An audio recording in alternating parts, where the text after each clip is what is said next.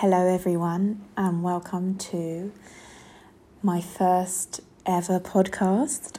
Very exciting, also very nerve-wracking. So this is my first podcast from Mummy Wellness, which is my business.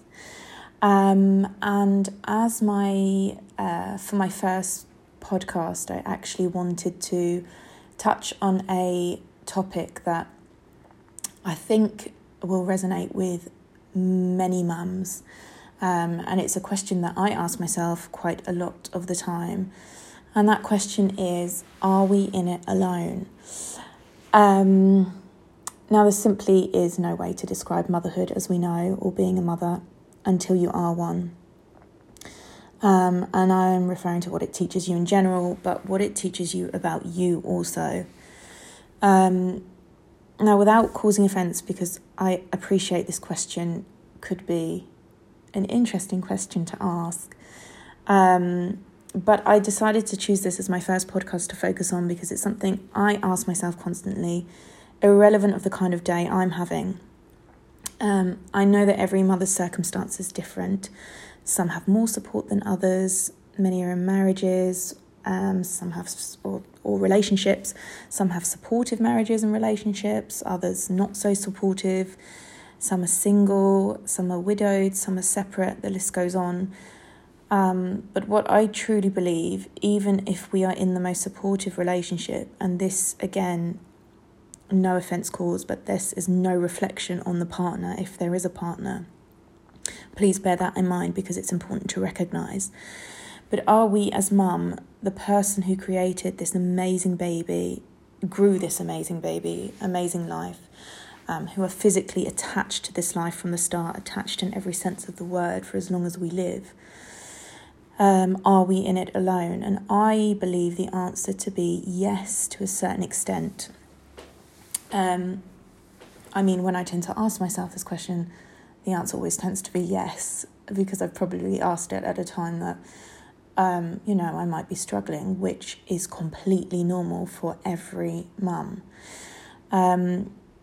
This isn't to say that you can't have the most dedicated, amazing, hands-on, supportive, present, incredible partner who journeys this role we're given with you from the very beginning and in every way.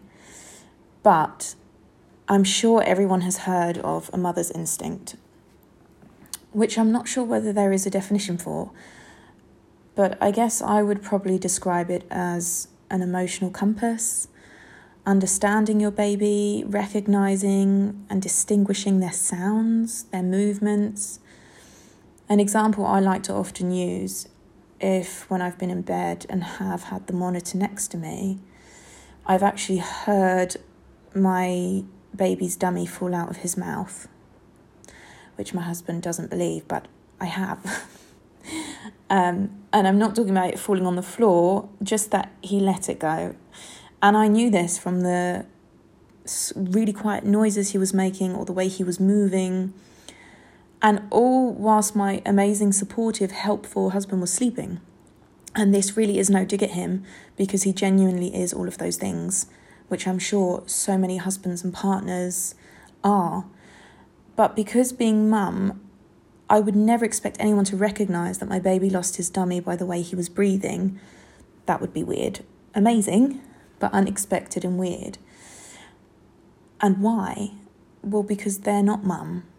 And that's what I mean when I ask, are we in it alone? Is this why so many of us do struggle? Having physical support is amazing. Having emotional support is fantastic. And I think more so than not, so necessary to new mums and just mums in general. As our babies and children grow, our struggles and problems change depending on their age, depending on our journey. But the journey we go on, whether we like all aspects of it or not, is very often a challenging, lonely journey. For example, the thoughts that we think as mothers can be considered totally mental, because we're responsible for this tiny, amazing human that means more to us than anything else in life. And so we can become paranoid, crazy, think ridiculous thoughts, consume ourselves as a result with worry and anxiety, which is simply another word for fear. There is a big part on mindset for mums that I dive into, because I think there's so much that we need to understand about us and why we think the way we do in order to control the crazy spiral, out of control mind that often takes over us. But to understand it for us and why we behave in certain ways, but keeping it simple for now. Being mum. Being mum means planning ahead, for example. The most minuscule details of planning ahead that others just wouldn't think of. And you wouldn't expect them to think of because they're not mum. But it wouldn't cross their mind. I've always been organised, probably more organised with a list of contingency plans than most, which I've always seen as a negative because I've often struggled to just go with the flow. For example, about 10 years ago, I actually did a bit of travelling with my sister, in Southeast Asia. I needed to know where we were staying, on what night, in which country, the sleeping arrangements, what was provided, and what time we needed to be out the next day, for example. Whereas my sister would have been happy to book the afternoon of the night that we needed a bed, and I so wish I was more like her in that respect. But when becoming a mum, I finally appreciated my extreme need to control my environment.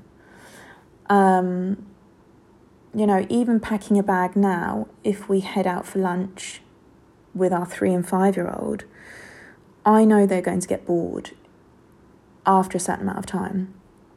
I know that we'll need to pack toys and what toys are likely to be enjoyed more over others. I also know that by making a mental note of the toys that we used on our last trip out, to replace them with new toys. And I know to do this so that their attention span to play while waiting for the food is longer than it would be if they had the same toys yesterday. Who thinks like this? Mums think like this. Or is it just me that thinks like this? I don't think it is. I think mums think like this to this amount of depth of situations.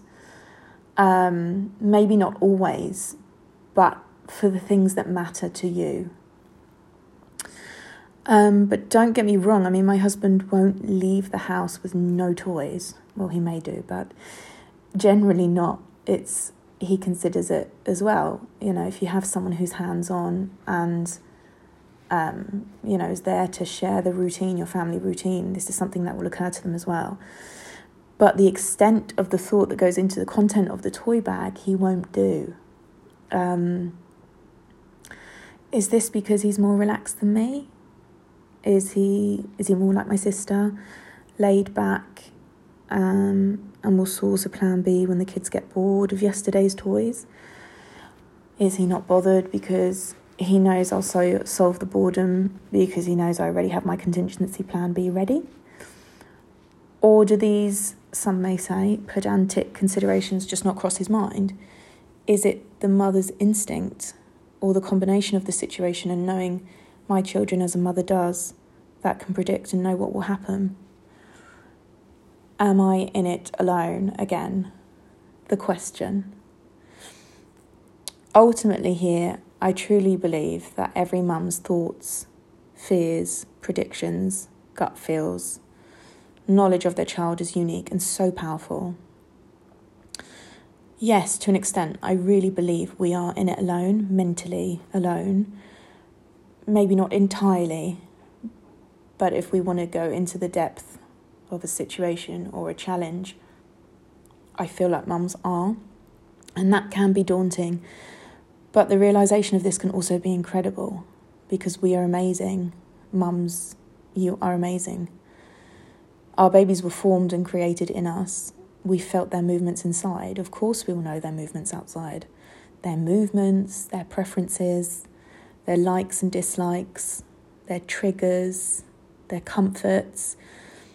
There's so much linked to this topic that I plan on diving into another time. But for now, I just wanted to assure any mum who does feel like they're in it alone, irrelevant of the amount of support they have, to not see this as a negative. but to focus on the gift that we have, the knowledge that we have about our children, and the opportunity to learn from what our babies teach us. Because I don't know about you, but I'm learning every day. Thank you for listening. I know this was short, hopefully short and sweet, and I hope it was insightful in some way.